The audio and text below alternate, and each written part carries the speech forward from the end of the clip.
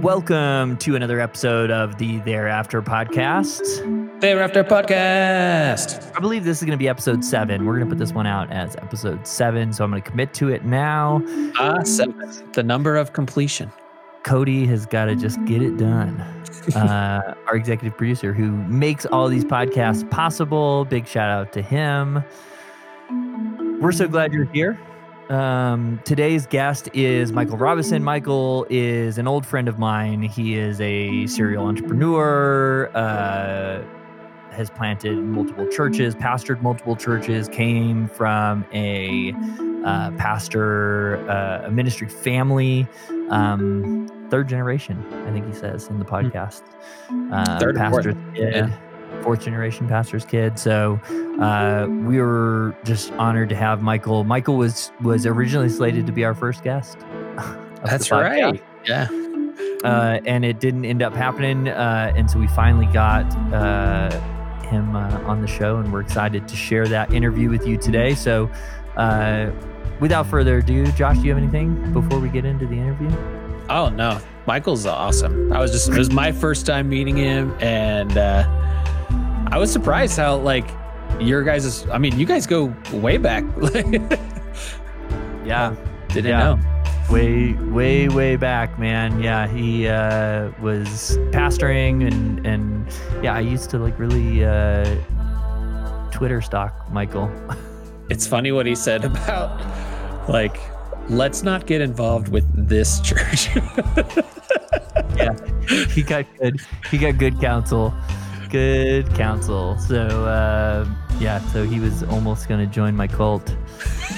Maybe when I start my next cult, when Josh and I start the Thereafter cult, maybe be able to rope Michael in, see if he can be on staff. And pay him nothing. Just abuse him until he doesn't want to live anymore. Yep. So right. The tables have turned. Here, let's get into the interview. This is Michael Robison. He's incredible, and you're going to love every moment of it. We're here, Cortland Coffee, with Josh Annemeyer and our guest, Michael Robison. Josh, Michael, say hello. What is up? Hey, I'm just glad to be here and, having somebody on the other end who knows how to pronounce my last name and say it correctly. So... Yeah. like the Swiss Family Robinson, right? Yeah, exactly. It's the bane of my existence. I'm telling you, having a randomly missing letter in your last name throws everybody off. Well, then you're like, is it Robison? Is it Robison? Yeah, exactly. and then the crazy thing is most people say Robertson or something just completely out of left field. I'm like, that doesn't even work. It's not even there. Those letters aren't even in there. Yep. Oh my gosh. Yeah, that's true. I saw this thing where you could read, I think it was a whole paragraph, and they took out all of the vowels and left all the consonants, and you could still read it. Yeah. It was nuts. It's crazy how elastic the brain is, to the muscle memory kind of thing. It's wild. Truly. Yeah. No, I'm just I'm stoked to be here. And I'm even going to say this because normally, most of the time people go in and do their thing. But of course, I have to say, Cortland, I'm stoked just to be here because you and I share, some crazy stories in the background, some similar parts of our story and journey. And, it's always good for me to be able to come in and spend time to share, to talk, to, explore in all the journey process with somebody who I know is very like-minded. And Josh, listening to the content and what you guys have been putting together, it's amazing. And I'm just excited to be here. Thank you. That's great. Cool. Yeah. We're excited to have you. We have no idea what we're doing, but we're slowly figuring that out as we go. and yeah, I vibe with that. I connect with, there's so few people who I still talk to from my years in ministry, or who will still talk to me, or however that works. Right. So it is always cool to connect with somebody who is also, going through their own, reconstruction and trying to figure out what life looks like on the other side of it, because it's easy. It was easy for me for the first couple of years to just totally put it all behind me and just try to restart and just like when people mention 10 years ago, I pretend like I just was born, you know? Right. I'm telling you, it is crazy, right? You kind of segment things off. You're like, I don't not like it's so much of my life is kind of segmented into like, part A, part B, which I think, people go through that. It's not like it's something about me is so unique that it's, it's this really crazy unicorn kind of thing. But, it is funny because life is so good now that and it was good before, but it's a different kind of good because there's a lot of peace to it. And obviously I'm sure we'll break down a lot of those changes and things and journey and all that stuff. But it's funny to me when I look back at that first half of life and like you, so much of it was spent working in church ministry and leading churches and, religious focus and all those different things that now I look back and my life looks so different today. And it's wild, even though the core of who I am and even the core values to a lot of things aren't any different. It's just the way life plays out today versus 10 years ago or 20 years ago. Yeah. And that's one of the things that has been cool about this podcast, about your podcast, which we'll plug here right at the beginning. You want to tell everyone about your podcast real quick, and we'll talk about it more at the end. Yeah, I'm sure. Why not? Because we're all in this together, right? Creating content and putting stuff out there. So yeah, I host a podcast called Behind the Veil. And, a lot of ways you and I, we address things the same way, kind of peeling back the layers, looking at the depth of things, really exposing stories and ideas and concepts. So it's been a fun journey. I mean, I've had my good friend Nicole on there. She, like us, she was in ministry, a pastor, all that kind of stuff. Now she's got one of the top OnlyFans page and makes her money as a stripper. So it's, crazy stories like that. My last guest was the Prime Minister of Haiti. So, every story is different and every journey is different. And it's just fun to unpack the underside of things. That's the thing that, like, I was having this conversation this last week with a coworker, and we're talking, and we started talking about COVID and started talking about politics and all this stuff. And then, of course, any conversation with me, we get into like, Old Testament, Right.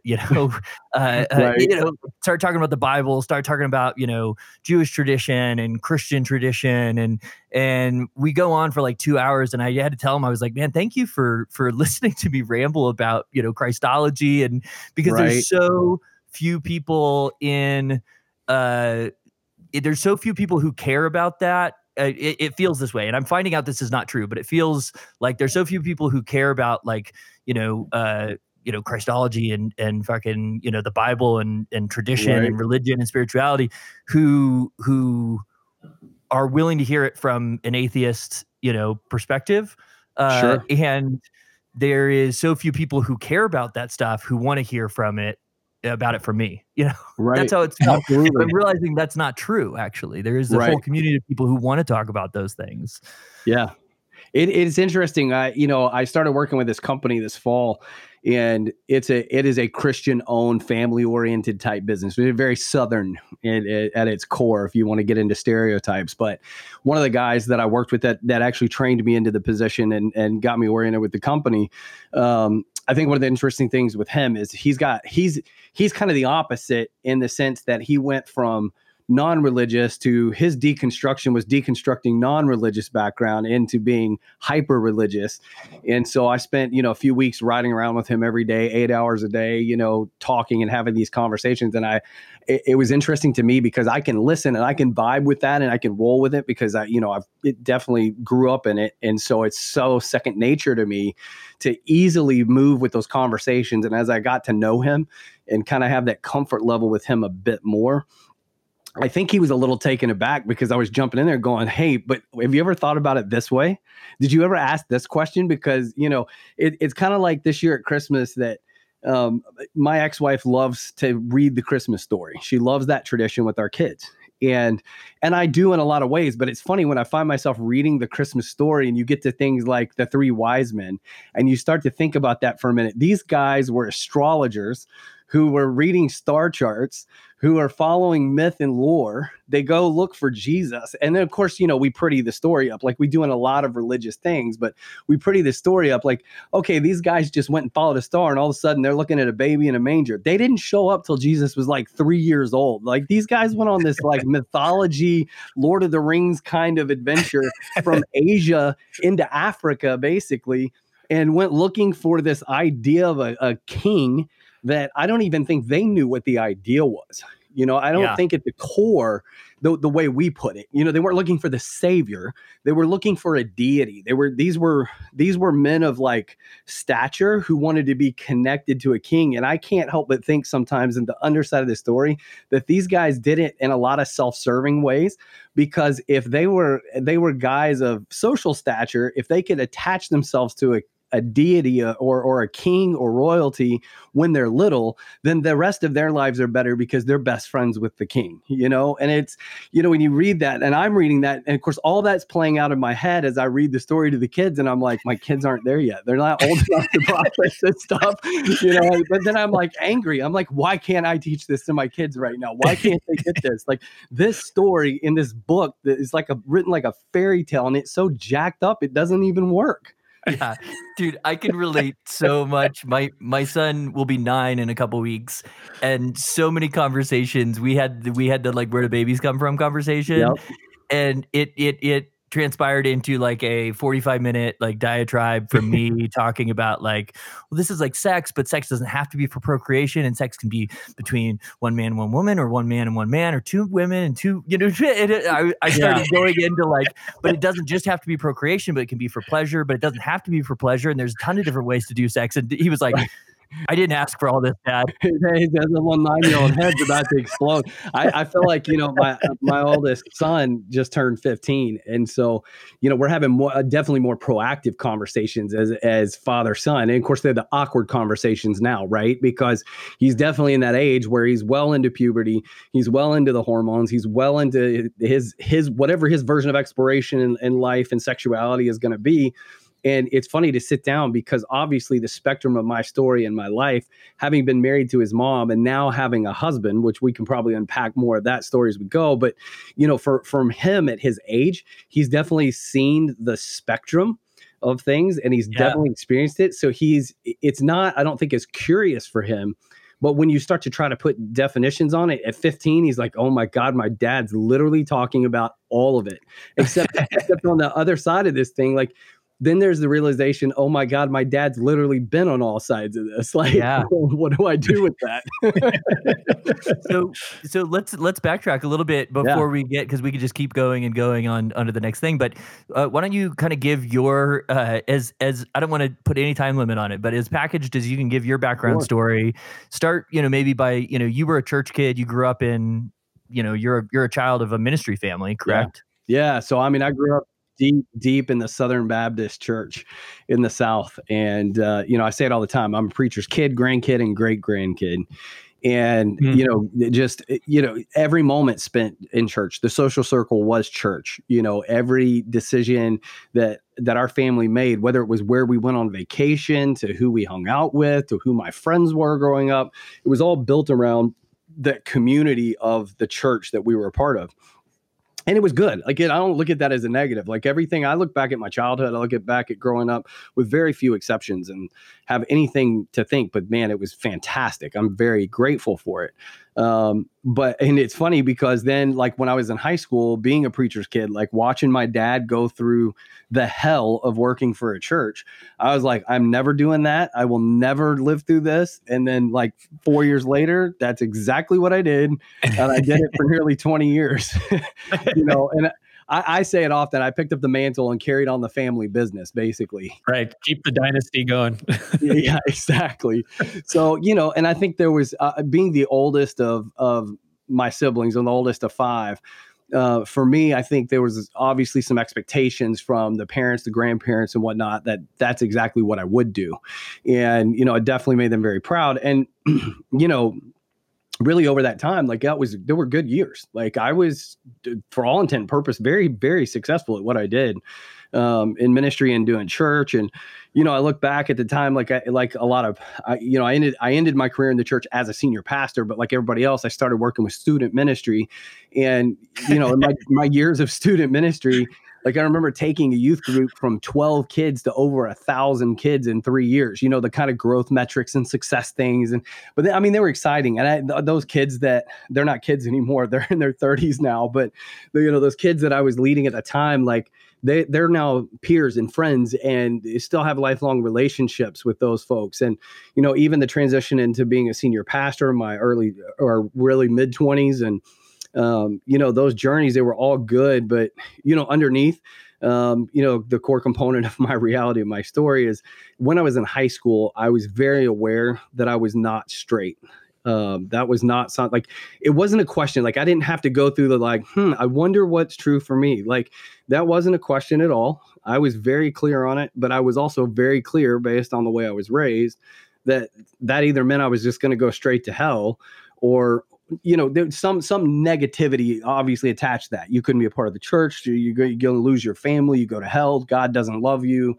You know, all of those things. That's the place where I had to really wrestle for a long time. And, you know, during those years, I tried many different ways and times to express that, to come out, you know, things would get out there. And then, you know, my family's response would be, all right, let's go to counseling, you know. And I remember, I think it became more real to my parents because, like most teenage boys, they found my secret stash of pornography, and it was not, you know, what they would have expected from their teenage son. And, you know, so I remember sitting across from this horrible counselor in this counselor's office one day, and he goes, when you look at that kind of porn, does it turn you on? Do you touch yourself? I'm like, seriously, you're asking a teenage boy if naked bodies turn him on and he touches himself? Like what? That, like, yes. Yeah, like what? yeah. And if a teenage boy tells you no, he's lying. Yeah, I'm more into the artistic expression. Right. You know, Yeah. So like, yeah, I read Playboy for the articles, you know, I mean, Yeah, it's just that, exactly. you know, so, you know, I look back at some of these things, but you know, because I really do have such a great relationship with my family, and I really did want that approval, you know, I locked it down, got things in order. And genuinely, I think I really wanted to be what, you know, at that time I thought was, quote, normal. You know, I wanted to fit into the norm. I wanted to fit the mold. I wanted everything to just work the way it did. And, you know, during high school, I met my ex-wife, Allison, and she and I we're great friends. And I mean, Cortland, you've met Allison, you know, like you've seen us together. Like we still get along great. We have a great relationship, great friendship, always have. And I think after, you know, we dated for 5 years because we were so young when we started dating.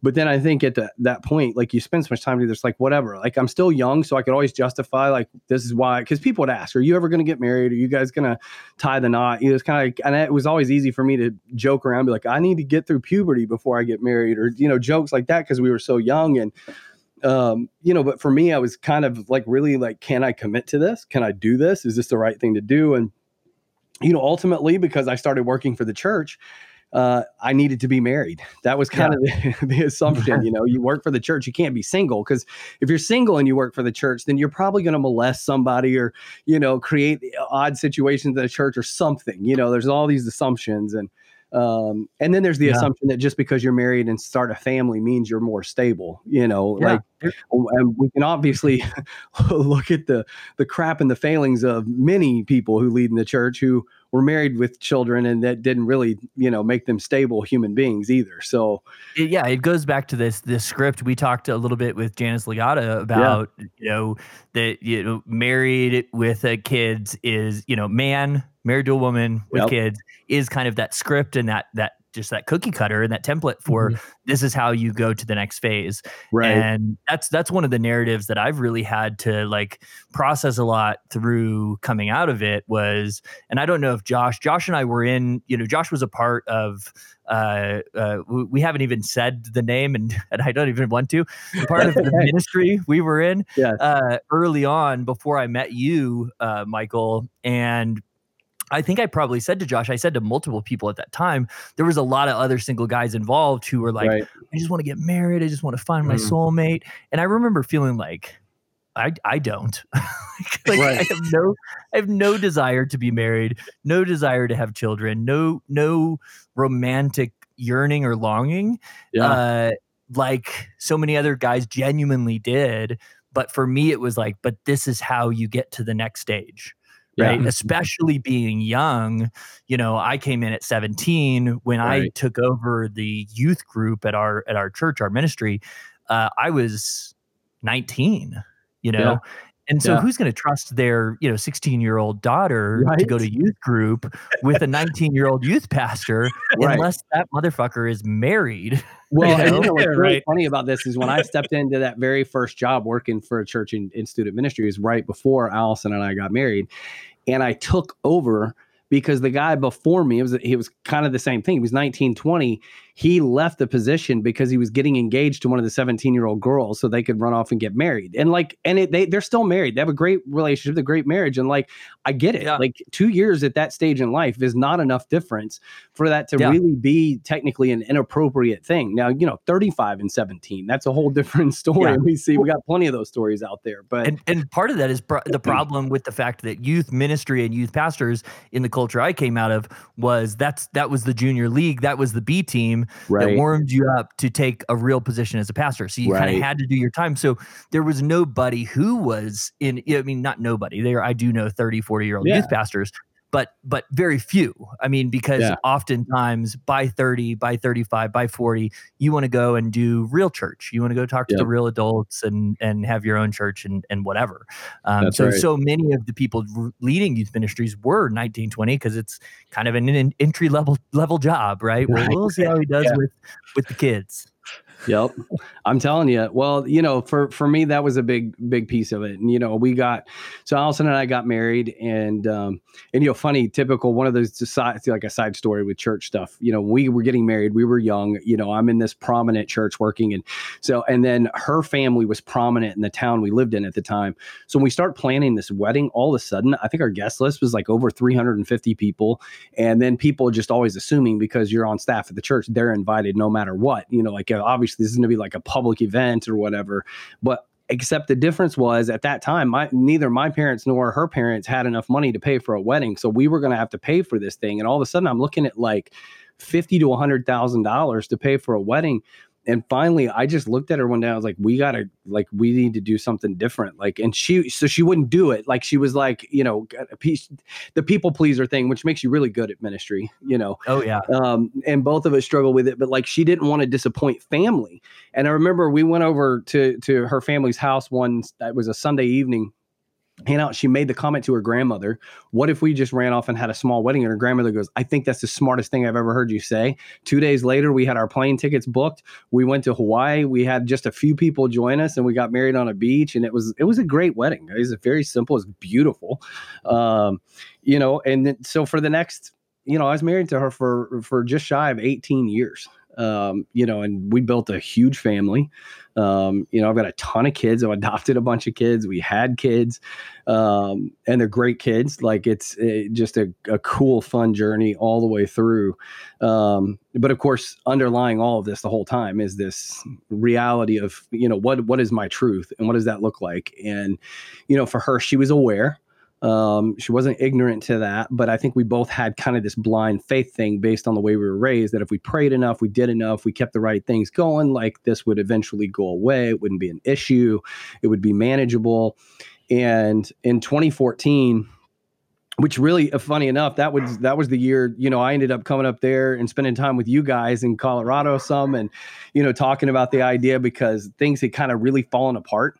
For me, I had a business go under. I had to shut the doors of my church plant. Things were just kind of messy.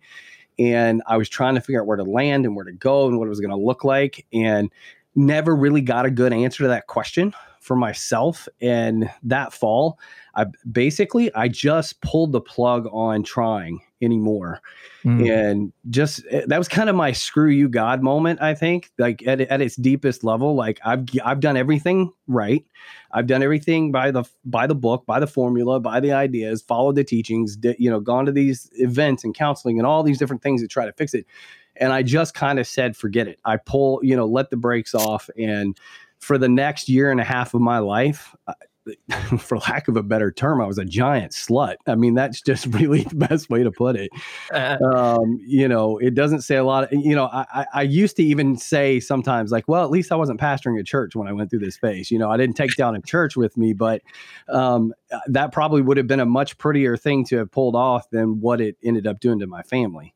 Yeah. And, the damage that it caused to my ex-wife and really the long-term damage it means for my kids, that is still something that will be an ever-present reality in certain relationships. But actually, that season is not what ended my marriage.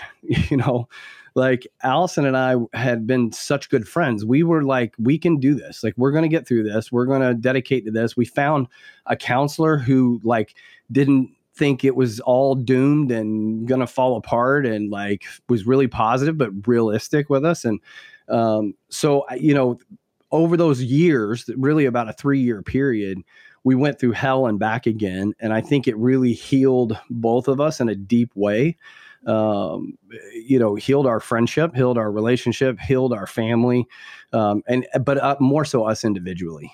Right? I think there's something. So I've got 3 questions. Yeah. But there's something to that I think maybe a listener or somebody who is hearing this, I would like to hear you talk more about in terms of, I think that there's assumption that when somebody is at this crossroads of really trying to kind of for the first time discover who they are and allow themselves to discover who they are, there's this assumption from the outside, the way we were conditioned was, well, that obviously must mean your relationship is bad or you're a bad person. And what I'm hearing you say is that that's not the case. Your relationship in terms of your love for each other was strong. It wasn't like you were like, oh, I hate my wife, I hate my marriage. And then you were doing these things.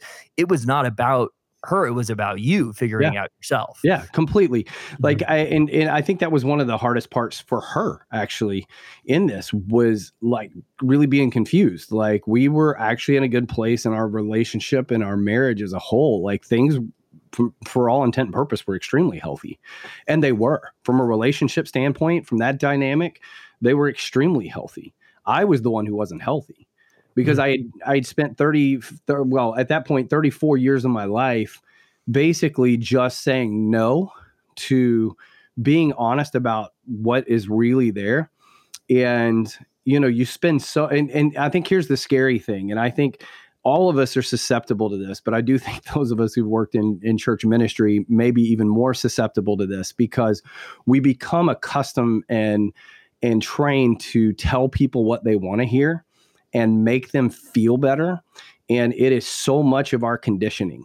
And so I say it all the time. Ministry groomed me to be a master manipulator and a great liar because I can relate to that.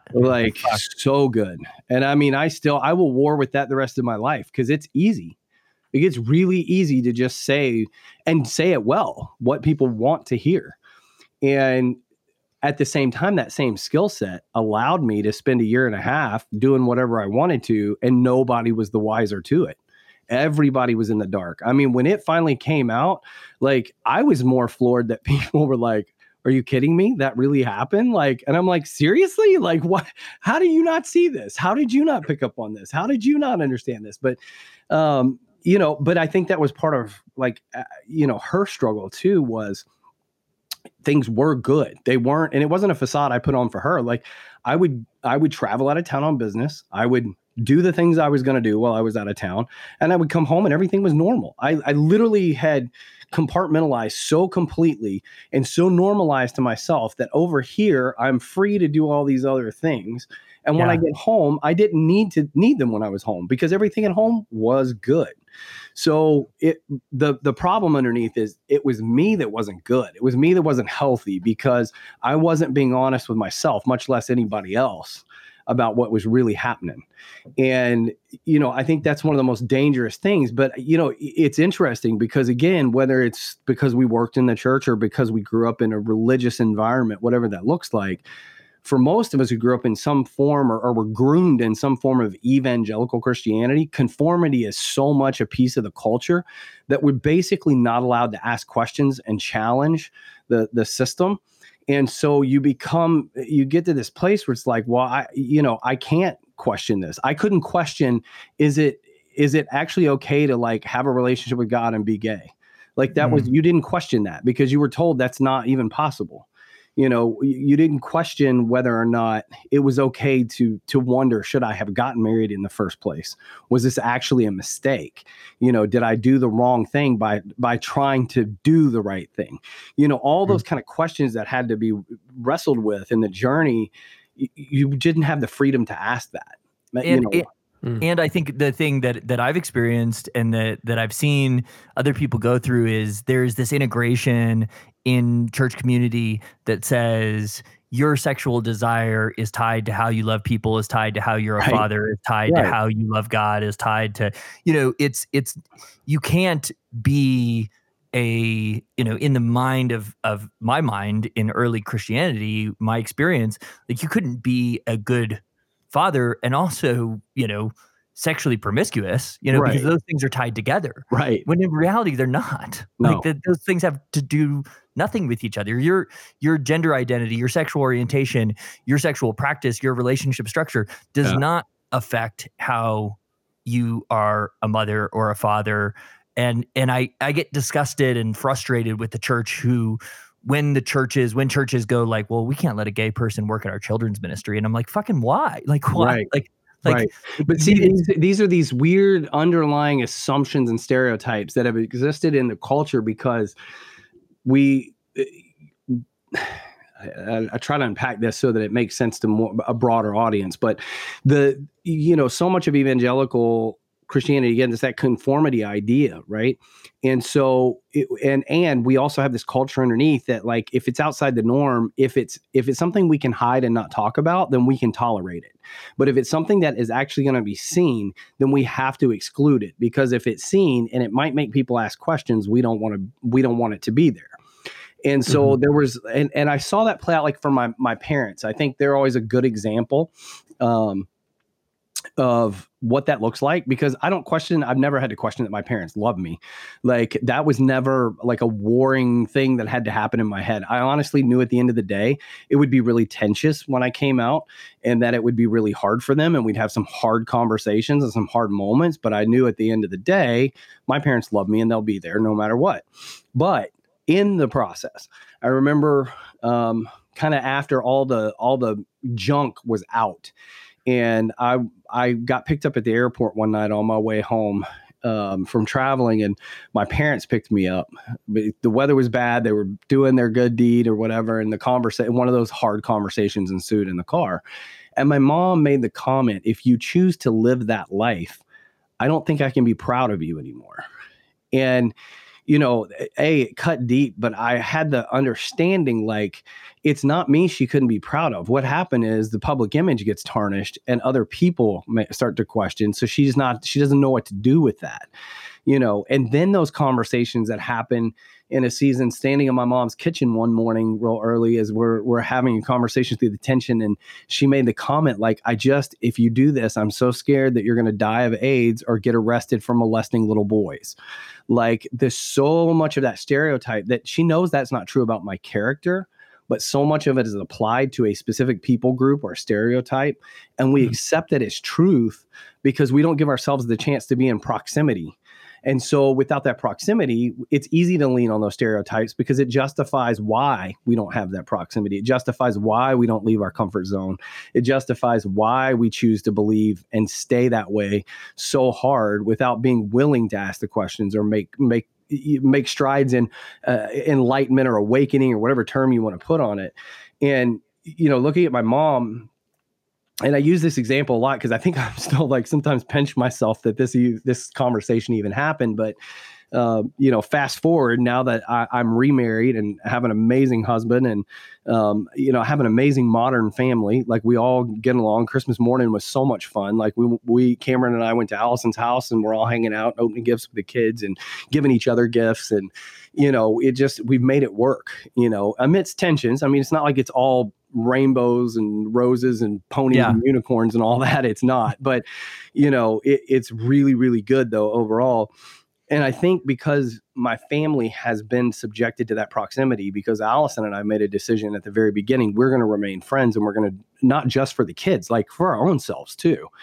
And, you know, we even gave each other like the ability to veto who we bring into our lives. So like when Cameron first came to town and was kind of exploring being here, the first stop after he got off the plane and we dropped off his bags at my house was to go to dinner with Allison so she could give me her assessment and did I pick a good person? You know, like we just, so all of that kind of stuff has played out. And over time, and it's taken years, but over time, it led to a conversation where my mother called me. She said, you know, I was always raised to believe that if you pray, fervently believing what you're praying for, fervently asking God for a certain result, eventually you get it, which I laugh internally because I'm like, that sounds like witchcraft formulas and jackpot machines and playing the lottery or whatever, you know? And it's just one of those things I shake my head. I'm like, at what point are we so great that we can do all the right things and manipulate God's choices and behaviors? It's just that doesn't make any sense with what we say about who God is anyway. So it's just this weird, you know, this stretching that happens and mentally you just go, I can't even jump through those hoops. It doesn't work. And, but what she said to me that day, she goes, I had to stop praying for God to fix you. And I was like, really? Why is that? She goes, because if God fixes you, you lose Cameron and our family loses Cameron and he won't be there anymore. And I don't want that. And that'll be probably the closest statement I'll ever get out of my mother or anybody in my family to come to a place of being affirming to some extent. But I'll take it. Like, I'm okay with that. Yeah. You know? I look at my mom, because again, she's a preacher's kid too, you know, and she's 63 years into her life of being very fervently and she's got a degree in theology. Like, I mean, she's trained at the highest level to believe the things she believes. So for her to make a statement like that and deviate, you know, even the slightest bit like that off of center for herself, I'm like, this is God. I literally, I hung up the phone. Cameron was sitting on the couch and I looked at him. I was like, God just parted the Red Sea again. Like I just saw it in real life. This is amazing. You know, that's great. I really appreciate what you said about proximity, and I feel like that proximity and allowing yourself to be in proximity, allowing yourself to be number one, a listener, right? Yeah. And that will allow you to be vulnerable. The amount of healing that I have experienced relationally through that it's been incredible. And you know, especially I just remember you know, in Protestant church or in evangelical, there's a lot of, you know, thoughts and things that go on about like how we even treat other people of other faiths or even other Christian faiths, right? Especially I mean, I can bring up like, you know, how things I've heard about Catholics and, you know, and all this stuff. And I remember going to a conference that was like half Protestants and half Catholics. Yeah. And we were all together and there was this big message about like, you know, unification and just stop hating each other. And we all were just like crying and hugging each other. It was nuts. It was amazing. But it's the strength of that proximity. It is. And, you know, I think I say this often. I think one of the biggest things that shook my faith, and I think this was a bigger shift in my life, honestly, than coming out late in life. Like, to be honest with you, that had a lot more physical outplay of struggle and emotion, but the deconstruction and reconstruction of my view of God and my view of the faith that I was raised in was just shattered and broken into a million pieces when I went to Israel the first time. And, you know, because I was being the good megachurch pastor and I took my first trip to Israel because you have to, you know, you can't speak for God if you haven't been to the Holy Land, right? I mean, this is like, you know, it's those hierarchy working your way up the deal. But because I love to travel, because I love to learn, I love culture, you know, I saw it much more than, you know, a step for my ministry days. And, but I remember, and it's kind of what you just described, Josh, like that very first trip, I took a non-traditional way of doing it and it was by myself. And I have a friend who lives over there and who was mentoring me some at the time. And his wife is Israeli and grew up in Jerusalem and Tel Aviv. And so I got a very unique view of getting to see the sites and get a picture of like the Bible in reality and experiencing some of those moments. And I think for me, there was a lot of proximity to the Jewish culture, to the Muslim culture, to the Armenians, to the Catholics. And all the trips that I took over there, every single time I went, I was able to have that proximity. And I was able to really dig in. And one of the most impactful things that happened to me was sitting with one of the guys who helped excavate the Dead Sea Scrolls, that we, so lean on our validity of the Bible and the scriptures itself. But this guy's still an atheist to this day. He's not a professed Christian or Jew or anything, but he doesn't deny the impact that these writings have had on his entire life. And so for me, there was a point of validity of seeing it, but it was also this challenge that most of that was excavated was not written in Greek and Hebrew. It wasn't, written the way we tend to like certify scriptures through the Greek and Hebrew. Most of it that we have recorded that's historically there was written in the Aramaic language. And it is not that it completely changed everything. It didn't change everything. What it changed is the perspective, which is, this idea, the one of the scriptures that I actually saw it above a grotto in Jerusalem, but it was this scripture from John that says, the word was made flesh and lived among men. And, I was taught growing up theologically, that was God looked at Jesus and said, this place is screwed up. You got a job to do. Get your ass down there and fix it. Like, that's really the understanding. Like, deeply, if you really unpack the theology, it was dad told son, get your ass up and get down there and fix this mess. Like, you need to get it, do your job, and that's the theology. Like, even though it wasn't taught to us, it was like, oh, God had sent his son to save us. But the theology underneath is God punished his son and sent him down here to die so he could fix our screwed up mess, But what's interesting is in the Aramaic and the direct writings right out of what Jesus was saying, I think what I love the most about it is it said that the word chose to become the flesh and live a life among his creation. And there's such a difference in perspective of Jesus going, I want to be with my people. Like, I just want to be with them. Like, that's it. And I think that just changes the whole thing, whether you believe the narrative of Jesus and the cross and the Savior idea or not. The idea that a deity or a king or someone above or a creator says, I just want to be with my people. It's different than I need to fix my people, because all of Christianity becomes this stupid theology of fix and repair that is so twisted. And it's all about, I got to fix you, I got to repair you so I can measure the results and show you how good I am. Whereas Jesus didn't, if he's supposed to be our picture of a creator of God, and he shows up and that's not his objective, how did we get there? Like, at what point did we screw this up and get so effed in our heads that we think that's the way it's supposed to be when that wasn't demonstrated to us at any point?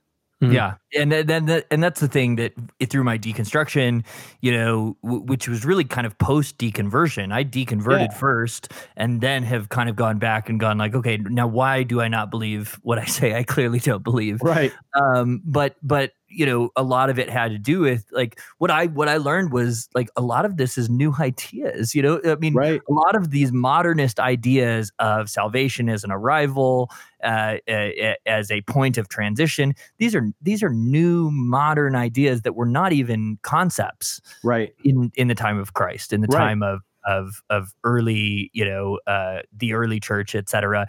Their framework and their perspective was 100% different than ours. That's right. And I see so much resistance in the modern church to go, no, like Jesus didn't think the way that we think. Right. You and I have a mutual friend in Ruth Graham, just because of the stuff that we did with the conferences together. Right. And I remember the first year that Ted Haggard put all that together, and, and Michael and I spoke that year, and it was the first year. And of course, nobody knew who was going to be there because Ted never told anybody. So I'm sitting at the table and in walks Ruth, who basically, I literally told her finally, maybe a year later or something. This is the first time I met her, but I was like, she walked in, I was like, it's Billy Graham with boobs. Like she looks just like her dad. And and then I was like, holy crap, I have to speak at the same event with somebody from Billy Graham's family. Like this is very intimidating, right? In this mental thing. But I remember, I think it was like the second day in, I just looked at it and I was like, it's really interesting to me that we've put such a bent on the theology in the church that you have to pray a prayer, walk an aisle, go through certain motions in order to be accepted into the club. And I just looked her in the eye and I said, and your dad's one of the main reasons we do that. Yeah. And she goes, yep, you're exactly right. And actually, and my worship pastor, Chuck, was with me, he was sitting next to me. And I said, and the other thing is, I went to your dad's last crusade in Nashville because, of course, you got to go see Billy Graham preach. And it was a cool thing to see the event go off. But I said, you know what's crazy to me? I was like, he's not a very good preacher. But I was like, but if you ask people to get up and come to the front, they did. Like he could command a crowd. Like he had a very unique power and ability, gifting to do that. But I thought Chuck was going to die and crawl under the table. He's like, you just told Ruth Graham that her dad's a bad preacher. Throwing shade. Well, he wasn't a great speaker. Like it just wasn't his thing. But I was like, but he knew how to create things to draw people in. But it is so interesting because you're exactly, when you said modern in our culture, that's what made me think about that. Because if you stop for a second and think, what could be any more modern than what we see in the evangelical moment of men like Billy Graham, who I think was a great man, did some great things, and we don't give him credit for the things he really deserves, honestly. Like the fact that we're on a live broadcast right now, his family owns the patent for the first live broadcast in television. Like they created it through Billy Graham Ministries, and we don't even talk about that. So like there's so many things we don't give him credit for innovating, but we've hinged an entire tradition of an ancient belief system on a modern movement as if it is the gospel truth, and it's not. Yeah. So here's I want to switch directions for a second and ask you about, when we met. So we met at a ministry event put on by our mutual buddy Ted Haggard, who reached out to me a little while ago and was like, "Hey, we should reconnect." And I haven't talked to him since.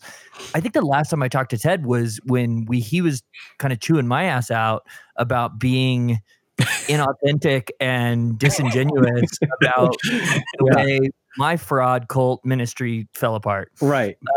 And so I probably owed like making amends with him at some point. It's funny because when I talked to you guys about that, he was one of my phone calls that made me not make a move to Colorado. He's like, you really don't want to touch that with a 10-foot pole, but it was a fucking cult that destroyed my life. That's another episode. We were at this event, and I remember seeing you there, and we had connected previous to that on Twitter. You probably didn't know who I was. I knew who you were because you were the first person, with 5,000 plus followers to reply back to one of my tweets or something. And I remember being like, "Oh, holy shit, that's Michael Robinson. I know him on Twitter." I used to be big. I used to be some big shit on Twitter back in the day, man. And I even shut that account down. I had like 275,000 followers. I killed that account. And there are days, don't get me wrong, I ended up with a check mark the whole nine. And there are days I look back, I'm like, what the hell was I thinking? I shut down my account. I remember thinking like, this guy's big shit. I was like, and he's at this event and I'm getting to talk to him. And so that makes me think, so like for a lot of people who are in ministry now, but I think beyond that, the generation, which is kind of like just after my generation, they live with, they live the future generation, Zoomers, live with this idea that this persona that they make online through Facebook and TikTok and Instagram and whatever is them. And it is an aspect that makes change and makes going, I think differently, difficult. How did you deal with having, because even when you talk about your church like falling apart or maybe this failing church plant or whatever, you still had this huge audience of people who had this image of Michael and who he was. And so what was that pressure like? It was awful in a lot of ways. I mean, like, no two ways about it, because, and here's the problem, like we all move from success to failure to success. Like it is just a cycle of life. But the harder part is the higher you rise in that process, when you have the next cycle of failure, which is inevitable, the fall is a lot further and a lot harder. right? And, I think for me, I'd gone through these pinnacles of ministry success for a decade, before things started getting really rough. And again, I kind of in that small name pastor world, I was in that top 10 list or whatever. I don't even like, it's funny looking back. I really don't, maybe I have washed so much of that from my cognitive space, but, I think it was hard because I'm a people pleaser and because I knew, my whole life was built on keeping up a persona. And I think I basically kind of came to this breaking point. And I think it was through that season I broke and just said, screw you, God. And I, went off the deep end and really nearly destroyed all of my life, not just, walking through failure. I think I had to step back and go, failure really is just a part of the journey. And I have to choose to accept that. And the funny thing is that I've been teaching it for years, because I could really understand walking with people who were hurt and broken and had gone through failure or living in failure, or, that was the moniker that kind of preceded them moving into a room at any point. And yet I'd never given myself that much grace to be okay and embrace the failure, and I think I kind of had to make that pivot. And that's actually part of the reason, like, I shut down my social media, because I gave up those accounts that had all those followers and all that stuff, because I realized, like, I've built an idea for that audience that I'm going to succeed in, that I'm somehow always good. And that's not real. And, I kind of hit the reset and started from scratch. And it's funny now, because you fast forward to, 2 years ago, I'll never forget, I spoke at this entrepreneur business leaders conference, and my buddy introduces me at the conference. And when he introduces me, he goes, "Nobody fails better than this guy." And I was like, who wants that as an intro when you walk on stage? And yet it's a badge of honor for me, because I just kind of embrace it. And maybe sometimes I've had to ask myself, do I go after some failure now because of the learning experiences, or because of the opportunity to convert that into an opportunity to teach? But I'm so non-risk averse, and I'm not afraid of the failure, that I think I run headlong into things that people would assume there's no way that's going to work. And a lot of them don't. It's not that people are wrong or they don't have the skill set. Some things aren't meant to work, but somebody's got to go down with the ship. So if you're brave enough, but it is hard, I think, at times. I've come so full circle when your entire life has to reset like mine did from the ground up.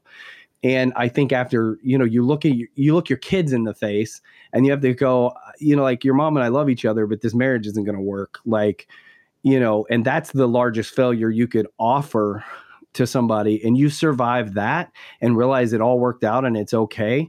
I think you get to a place where anymore, I'm like, well, just put it all out there. Who cares? If you like me, great. If you don't, fine. I don't care. Like, the people who are important are always going to be there. And I think that's a big piece of this journey, whether it's a deconstruction of faith or walking away from that identity, or coming out late in life, or changing careers, or, surviving the ups and downs of whatever it is in life. You will find out as you do that, the people who are going to be there are going to be there. And, I assumed so many times that certain people would disappear, they'd go away, they'd be disappointed. And there were plenty of those. But the vast majority of the people who are always my friends are still my friends. They're still my circle. They're still the people that I talk to. They're still the people I lean into. And I think because I know that, and I'm sure of that, walking in or out of failure is not scary anymore. Yeah. Yeah. So here's the other thing that I think that's 100% true. And it's a difficult lesson. I think it's becoming more difficult to learn in the generation of everyone's got a persona and everyone's online, and all of that is terrifying to me as a dad. Like, everybody wants 100,000 YouTube subscribers and TikTok followers, and that happens, and then it's like, well, if I had 100,000 TikTok followers at 17, I would be a fucking mess. I can't imagine what listen, that would I'm be so like. thankful that I'm at the age I am, because I think if I was 10 or 15 years younger than I am now, yeah, I would be a mess because I would have succeeded at building that kind of a following and that kind of stuff. It just is something that, I've always said, like, if I put myself out there, I'm able to create a following. I'm able to create the traction, and it's it's a talent, a gift. I don't know, or a curse. I'm not sure which it is, but it works. And I think because I spent so much of my life driven by the opinions of other people and gaining my ego out of that space, that I would have run myself into the ground and truly crashed and burned at a hard level. Now I'm like, and it's funny because, a lot of people in my life, they'll see, whether it's the haters come out or whatever it is, when I put content out or share something, and they're like, you don't need those voices. I'm like, I'm not listening to those voices. Like, people ask me all the time, do you see what I put on social media? I'm like, no, I'm actually the worst. I use it because you got to use it in today's world to put your stuff out there. But the truth is, if I'm not directly connected and interested in you specifically and what you're doing, I'm not watching. So and I'm honest about it. Like, I guess in that way, I'm a very arrogant ass. But the truth is, like, I can't remember the last time somebody's like, do you see what I put on social media? I'm like, I can't remember the last time I was like, yeah, I saw that. I'm like, no, I didn't see it because I'm not looking. Right. Spent several nights obsessing about it. Yeah. Like, I'm not looking for me either. And it's funny to me because I went through a season this last year where I had a real big surge, like talking about the Black Lives Matter movement and being a parent of Black children and obviously being married, having a Black spouse, and, really becoming passionate because my family had a lot of attacks. And all of a sudden I'm going from like 30 likes on Instagram to like 5,000, 10,000. I had videos that were getting 200,000 views and stuff like this. I didn't even know. Because I don't care. Like, I'm not keeping track. It doesn't matter to me. If my worth is built on that, then it's a pretty shitty amount of worth, because we all know that whether it's social media, whether it's this podcast or my podcast or something, they're all temporary spaces and they're going to go. So then that just means I'm setting myself up for an inevitable failure down the road. Yeah. Yeah, you're investing in something that is temporal, which is philosophically like a pretty amazing, allegory for so many of the struggles. Yeah, and I mean, if you do go down that, it's just more temptation to be less authentic. Right. Yeah, and I think this has always made me like the worst life coach on the planet. And yet it's what I love the most. Like, I get my thrills out of the fact that I do so much coaching and guiding with people, but like, I don't make it this platform that I build on, because if I'm just getting out there to build an audience so that a few people will buy my time and help me pay my bills, again, I'm inflating my ego for a terminal end. Because really, and it's interesting to me, I probably piss off a lot of coaches that I'm friends with, because their cycle is keep building the next thing somebody needs and lead them to the next thing they need. And I'm like, isn't the point of this to get people to the point they don't need you anymore? Like, isn't that what we're supposed to do? Like, it's why my business consulting, I spent a lot of years doing really high level business consulting, and I got invited by Richard Branson to come to his house and teach. Like, I hit the pinnacle of some of those things. But I built my system so that in 3 months, you didn't need to talk to me ever again, which sounds stupid when it comes to business. But when it comes to a personal legacy, that's what I want.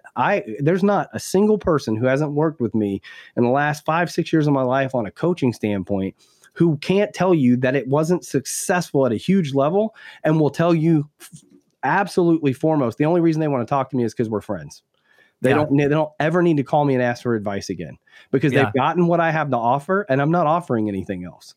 Yeah, you're not making people dependent on you, which is the model of the church. That's the church model. Yes, exactly. Yeah. And I think that's why I'm that way. Like, I think had I not gone through so much of that, like, deconstruction of working in the church, I think I probably would have easily fallen into the model of building a coaching business where I could be probably making $5 million a year as a coach and staying busy. And, but then I'd be doing is making videos online all the time and producing content, making posts and all these different things. And I'd be driven by the expectations of others versus doing what I love. And so, now I get to go out there and it's niche. I help people just get their inside and outside aligned, which is what I did in business for years. But if you're not looking for that and you're not willing to do the work, then you don't need to talk to me. And I don't need to convince you to talk to me. If you need it. And I can prove that I'm valuable because I've done it. It's like, I'm not teaching something I don't understand. 100%. So here's one of the questions. When we talked, I mean, this was probably maybe a year or two ago. We talked and reconnected. I hadn't talked to you since we were doing ministry stuff together. Right. Since you had come out here to Denver and hung out that week with Allison, and I was like, holy shit, I had gone through a bunch of change. Yep. You had gone through a bunch of change. And you were still talking about, not wanting to necessarily build your platform upon, any type of like particular apologetic of, coming out, or you weren't looking to build your platform on that, but you were still wanting to engage the church in some type of like authentic way. Yeah. And I think that for you has been a struggle, has been hard to. It's absolutely. It's like, again, rushing into a freaking inferno with a water pistol in your hand. It's a joke to some extent, but it's interesting. I think it would be an ill-spent reality for me to have the journey that I have, to be where I'm at, because, as we all go through that journey, like the core components of my faith and my understanding of God and my relationship to God aren't different at all. They're not different at all. They haven't shifted one bit.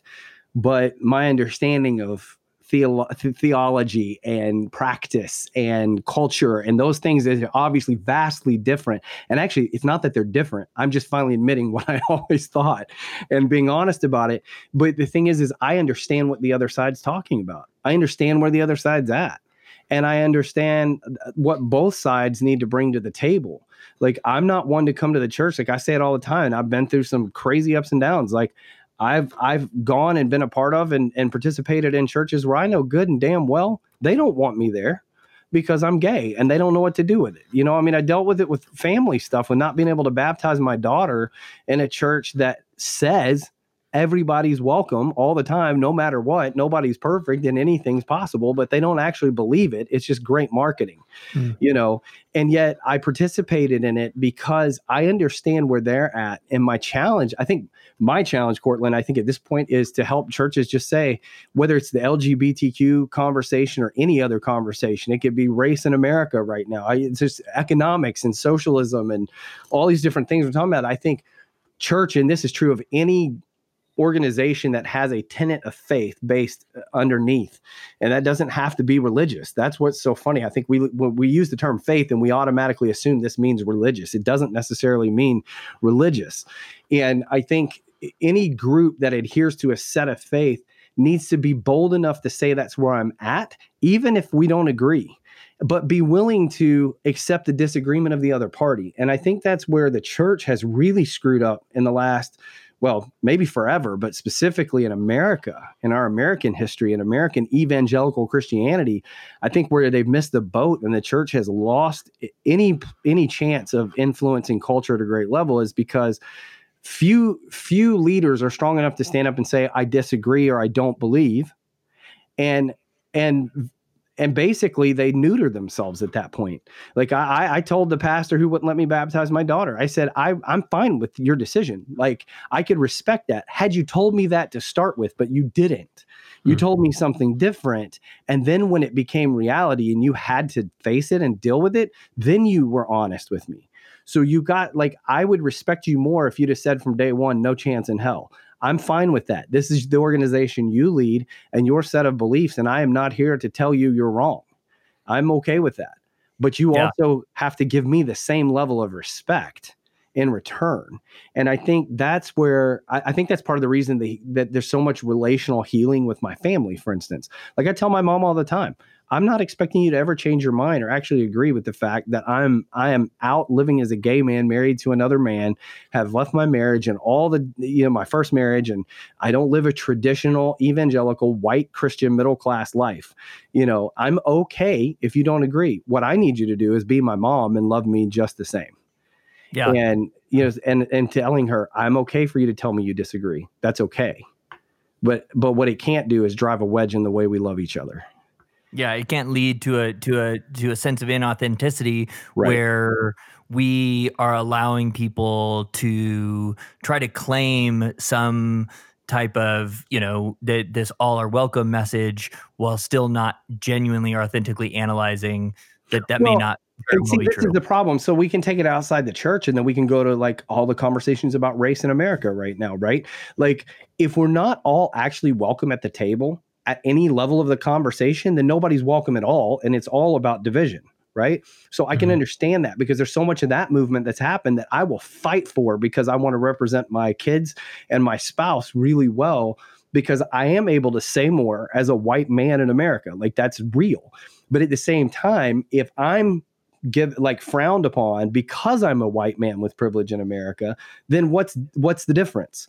And so we have to be honest about those things and go, look, we have to come to the table and go, we may not agree, we may disagree, we may have different experiences, we may not feel the same thing, but we're willing to come to the table and give each other space and time and place and just be with each other.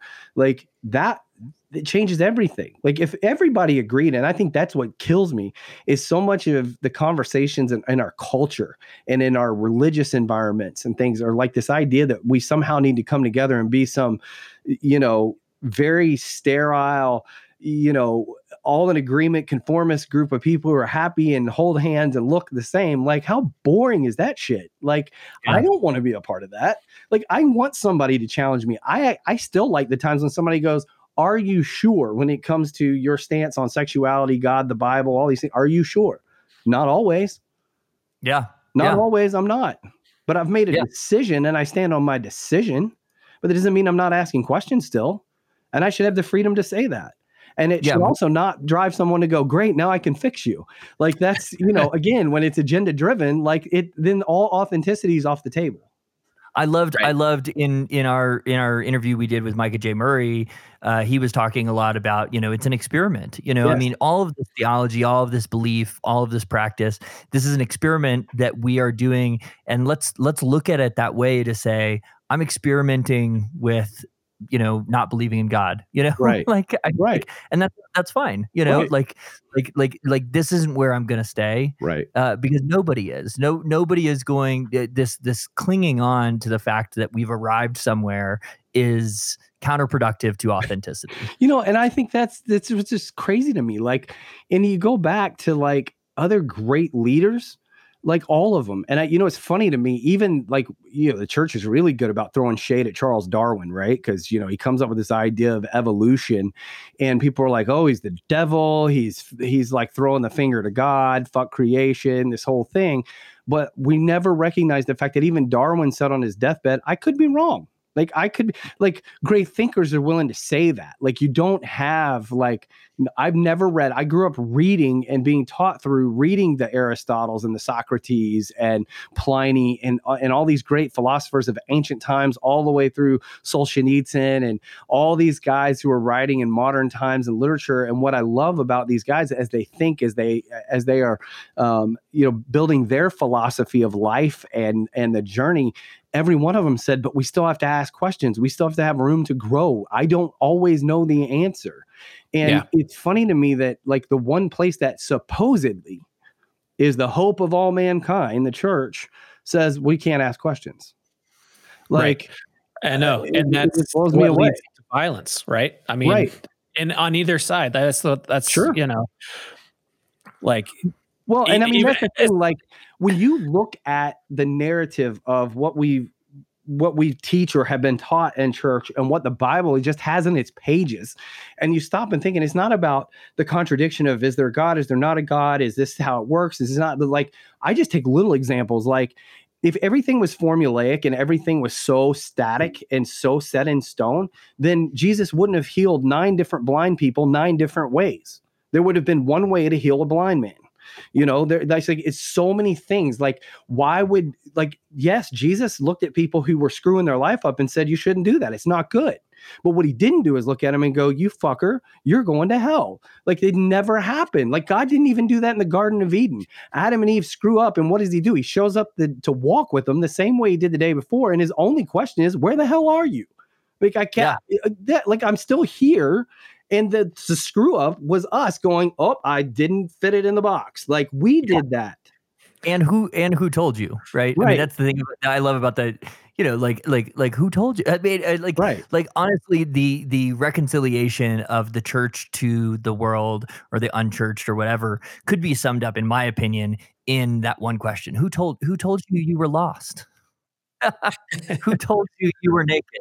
The inconvenient truth of what we won't teach in church, because it opens questions, would be, why did Jesus then say the kingdom of heaven is within you? But yet, and I mean, I love this. I can hold this up. They won't see this on the podcast, but for Christmas, my grandmother gave everybody David Jeremiah's new book, about heaven. And I'm like, why is somebody writing a damn book on this stuff? Like, if it's really that good when I'm dead and gone, then why? It doesn't matter what I read today. Yet, what bearing is that anyway? First of all, but second of all, but how did I reconcile that if the Bible talks about heaven, but then Jesus says heaven's here? It's not a place. It's a state of being. It's a state of mind. Like, what do I do with that? What do I do with these things? Like, the religion teaches us that you can't trust your heart because it's wicked, because we got one verse, one passage in thousands that the heart is deceitful and wicked in every way. There are 600 other verses that tell us the heart is the wellspring of life. Lean in. Look, why would then the story of God looking for David to become the king of Israel, why then would God have this passage that says he was looking throughout the land, looking at the hearts of all mankind? If the heart is intrinsically wicked, then why did God need to look at it? It makes no sense. Like, if we stop for a second and take the whole, you got to take it all. And when you take it all, there is no concrete, there is no absolute. The only absolute is there seems to be a creator who cares enough about his creation to continue to stay present even when we fuck everything up. Like, that's the only thing I can walk away with that's halfway consistent. We got Michael preaching. I love it. So it's one of those things. Like, this is why, because I occasionally there are some brave people who will ask me to come preach still. Then I'm like, I can't, because if you give me the stage, I'm gonna fuck your whole church up. Like, you cannot give me a church. Like, it's gonna be bad. I promise. And I know that, so I stay away from it. And I've got two people that are consistently knocking on my door, going, "I'll give you $250,000 to start a church." And I'm like, I don't know another way to make church work. And until I figure that out, I'm not touching it, because all I'm going to do is perpetuate the thing that I walked away from and said, screw this, I'm done. Yeah. Josh, you were saying something. Do you remember what you were saying earlier? Oh, no. Well, one thing I wanted to bring up was the questions that we asked and the stuff, the formulas that were given. One of the most interesting things, I think, is, this question that we seem to be all, or at least the church and Christians and evangelicals seem to be concerned about, is, well, how do I experience heaven, or how do I get to heaven, right, when I die, or how do I have eternal life? Well, it's funny, that question was asked to Jesus, hey, Rabbi, how do I experience eternal life? And with what we were given growing up is, you would expect him to say, yeah, believe in me for your forgiveness of your sins, and here, eat this wafer. But he says, he responds with a question, which is, well, what's in the Torah? How do you read it? Right? Yeah. Meaning, the answer's there. And he says, love God and love your neighbor. And Jesus says, you're right. Ding, ding, ding. Yeah. He didn't say you're wrong. He said, you're right. And it's crazy. I don't, it always amazed me, because I used to say this all the time. I'm usually always like, oh, you got to follow all the rules and keep all the commands. And I'm like, it's funny, because the scripture that says, if you love me, you keep my commands, is in the New Testament. It's Jesus saying this, right? But what commands did he give? And it's exactly what you just said, Josh. The only two commands Jesus gave in his earthly ministry that we have recorded, let's just put it that way, right? So this is, again, all presumptive on a handful of writings and books and passages that we actually have, versus what may or may not have really happened. But the only recorded thing we have from Jesus is love God, love others. And not only that, love others as you love yourself. So I think that caveat all by itself, that ratchets things up a notch. And it's and Jesus said, all the law is summed up in this, everything, this all you need. That's it. Yeah. So Michael, I know we're pushing probably what our normal time is for an interview. I want, for people to be able to get connected with you. Can you share, kind of a little bit of what you're doing Sure. with, your work with people through social media and all that sort of thing, your coaching? How can people get connected with you? Listen to your podcast, obviously, which we plugged already, but plug it again. Yeah. I mean, the simplest place to connect is I've got a really crappy website. So everybody can go there. It's just michaelrobison.cc. And so there's tabs there that talks about, my coaching in general is, really just helping people get aligned, and they don't need to have my story. I think a lot of times some people see my story and they're like, I do get a lot of people obviously who are like trying to figure out their faith or coming out late in life. But I have a lot of moms that are coming to me. They're like in their midlife crisis, like, I still want to be a functional adult. How do I get there? And how do I make what's inside me match on the outside? So I want to tell you, I got mad respect for your shitty website, because when I'm looking for anything of like spiritual or, I guess transcendent significance online, a good website is the first red flag. Yeah. Oh yeah. If you have a fancy website, I think you're trying to bullshit me. Yeah. Well, that's the thing. What's really funny is I don't like, we're going to connect because I'm putting out some piece of content somewhere that makes sense, not because my website's good. If my website's the only thing that pulls you in, then I'm a damn good marketer.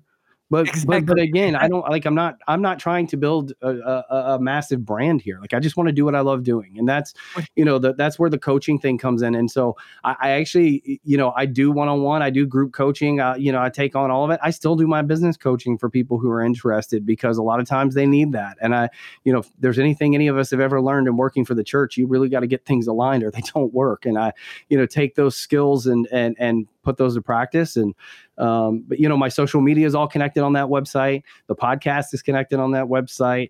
It's real easy for people to get in touch if they're curious. And I just tell people all the time, just reach out. I mean, my email is real easy. It's just michael@michaelrobison.cc. If they just want to ask questions, I love the chance to dialogue. And it's not loaded. I'm not trying to like fill a pipeline so I can call you and try to sell you some high ticket product or coaching sales pitch or something like that. It's not what I do. I think one of the things that most of the world's missing is we've all tried to turn our story into a platform versus just sharing our story because it has value.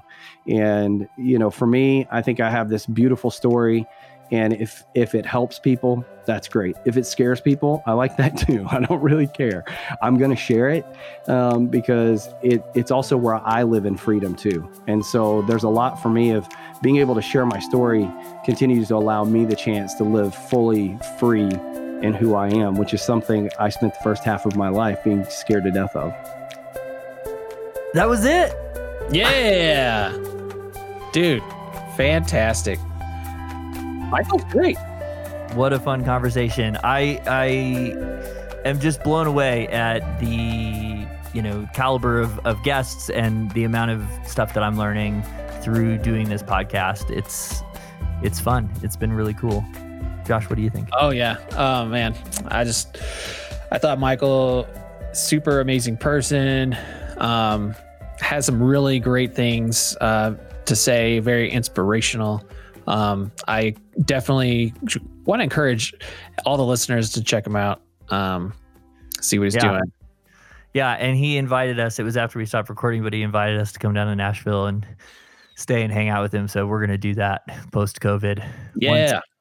Once we can travel again, Josh and I are going to go down to Nashville. There's so many people in Nashville. Nashville is like a little like mecca of like evangelical and like evangelical. Like, I mean, it's like a weird little mecca of like church influencers. So we could do a bunch of cool interviews in Nashville. Yeah, that's true. That's so, I didn't even think about that. Huh. Dude, I'm excited when we can do these episodes and we can be face to face and I can like breathe on you and it is going to be awesome. Give me all the breath. That's what I want. We have some incredible guests who are coming in 2021. By the time this episode gets out, it's not 2021 yet, but it will be. And apparently the world's going to be perfect. Yay. Right? Happy New Year. Everything 2020. I was talking about 2020 with my wife, and how at the beginning of the year everybody was super excited. We're like, oh yeah, 2020, it's gonna be amazing, and we tied it into vision and having new vision for our lives and all this stuff and whatever. And well, I mean, it it definitely opened our eyes. Let's say that, especially to revealing people's innermost hatreds. Let's do that. I mean, like we've always joked, 70% of people stopped listening, so we got the 30% left hanging on here at the end of the episode. Yeah. And we like to just hang out with you guys. You fellows, girls, gals, non-binary beauties, are the ones that we're here for. So I'm curious, Josh, for you, 2020. What is it? What has it been for you? What's it meant for you? Has it been awful? Good? It's it's been interesting. Honestly, I'm super happy that myself and my family have been able to, and no one in my immediate family we've all been safe. We've all been keeping healthy. No one's contracted COVID. And no, my half sister did. She is healthy. And that was a good accomplishment, basically, because of my wife's lack of immunity after many years of medical things going on there. But we're good. But it has revealed certain people in my friend groups or friend circles. I'm like, wow, I didn't know you thought that way. Like, I think one of them that I don't really talk to anymore turned out, I think they're like really big QAnon people. And I'm like, oh my goodness. I don't want to talk so much with you. Yeah. 2020 really brought out the right wingers, the closeted right wingers. I thought you were normal, and they're like, "There's microchips in the vaccine." Exactly. Like, oh, that's who you are. Glad to meet the real you. I mean, I'll still talk to you. I'll still hang out, on occasion, but for sure. I love conversations with those people. I regularly. I've got a friend who's like, if God's gonna let happen what happens, God's in control. And I'm like, I don't think I ever want to let you babysit. I'm gonna come home, my kid's gonna be run over by a car, my house is gonna be on fire, and he's gonna be like, God, let it happen. Oh man.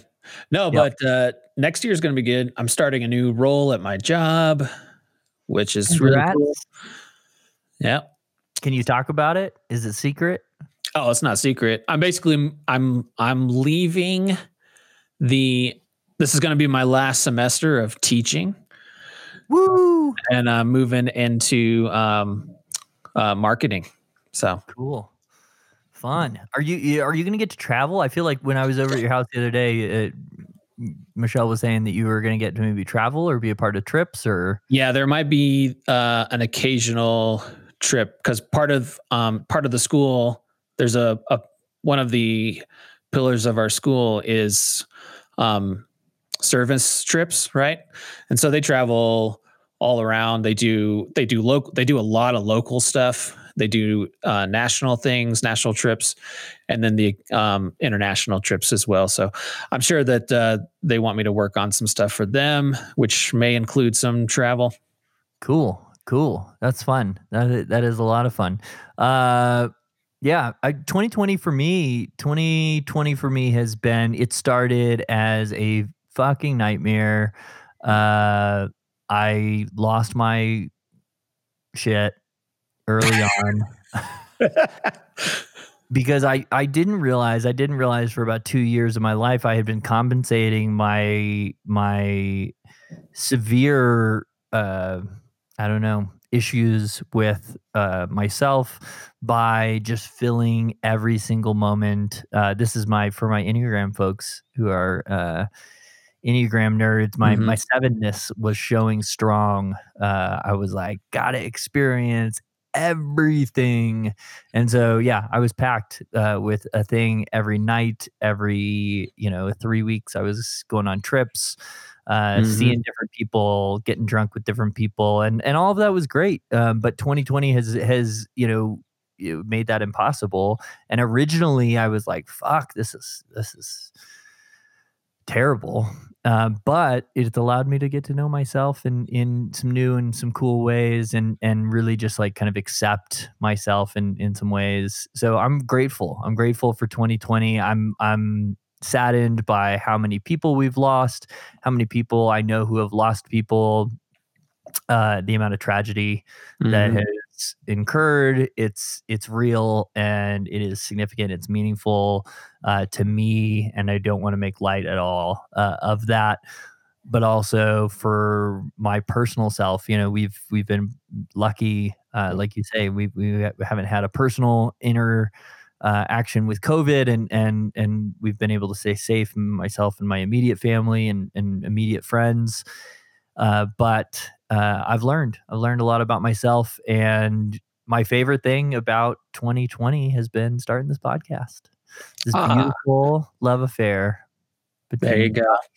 and I and our wonderful guests. So yeah, we have a lot of cool guests coming up. I want to kind of say we're going to try to do every Tuesday, but I also am going to give myself and Josh a little bit of grace to say if we miss a Tuesday, we're sorry. That might happen. We don't want to feel the pressure of having to deliver an episode every Tuesday. I think that we probably will, but we also are going to let ourselves have some leeway. So if it is what it is. I sometimes with the podcast that I follow, that if they don't put one out, right, and I'm like, oh, when's the next one? And then it's like a little gift when it shows up. Yeah, that anticipation. Yeah. We want to tease you a little bit and then leave you wanting more. That's how we're going to do it, and until we can build a following large enough to be able to finally monetize through the thereafter OnlyFans page, hitting apps and phones, probably in 2022. I think we'll have enough sexy content built up to launch that OnlyFans in 2022. So that's a lot of twos. 2. Yeah, it's been great. We want to ask, as always, if you have enjoyed the podcast. I'm terrible at reviewing. I listen to 10 plus podcasts a week. I'm regularly bringing on new podcasts to listen to. I've been binging a ton of a People's Theology podcast this last week, which is a new one for me, and it's been awesome. I just subscribed to Dustin Kensrue's podcast, Carry the Fire. I love podcasts. I don't think I've talked about on an episode the Dirty Rotten Church Kids podcast, but I've talked about them. But I joined my first Patreon. I'm a Patreon. I'm a patron of the DRCK podcast, and fuck, that's cool, man. It's been a really fun experience. So I've decided to just totally hijack it. Josh and we're never going to start our own Patreon, but if you want to hang out with me, join the Dirty Rotten Church Kids Patreon. They have a cool Discord channel, and it's now mine. It's now where I live. So, why give us money when you can give them money? They're doing cool stuff. It's like $4 a month. And then I'm on their Discord channel like every day. It's been super fun. I originally started this whole thing by saying I'm terrible at going and reviewing and rating podcasts that I love, but it really does make a huge difference. And I've tried to get better about it. When I love a podcast, I hop over to iTunes, Apple Podcasts, and leave a little rating and review. It really changes the way that your podcast gets exposure through those apps. And so it also makes us feel good. Yeah, do it. We're all about the feels. We're all about the feels. Janice left us a review. We got a shout out to Janice Legato, who was on our podcast, then reviewed our podcast on Apple Podcasts. And she left us a fun review. And so go over, check out her review. She had a Zynga shout out in her. Did you see that? Like the best podcast on Zynga or something like that. Awesome. Yeah, I'd be remiss if I don't have a Zynga reference in this episode of the Thereafter podcast. Go rate and review. Call it the Zynga podcast. The Zynga podcast. Not here for long, but will be memorable forever. Also, follow us on Instagram at Thereafter Podcast. We are still working on the website, and we'll have that for you hopefully here in the next couple episodes. And there's going to be some cool stuff coming along with that. So keep an eye out. Until then, Josh and I will be hanging out in quarantine, celebrating our new year, and we will catch up with all of you wonderful, beautiful people in the Thereafter.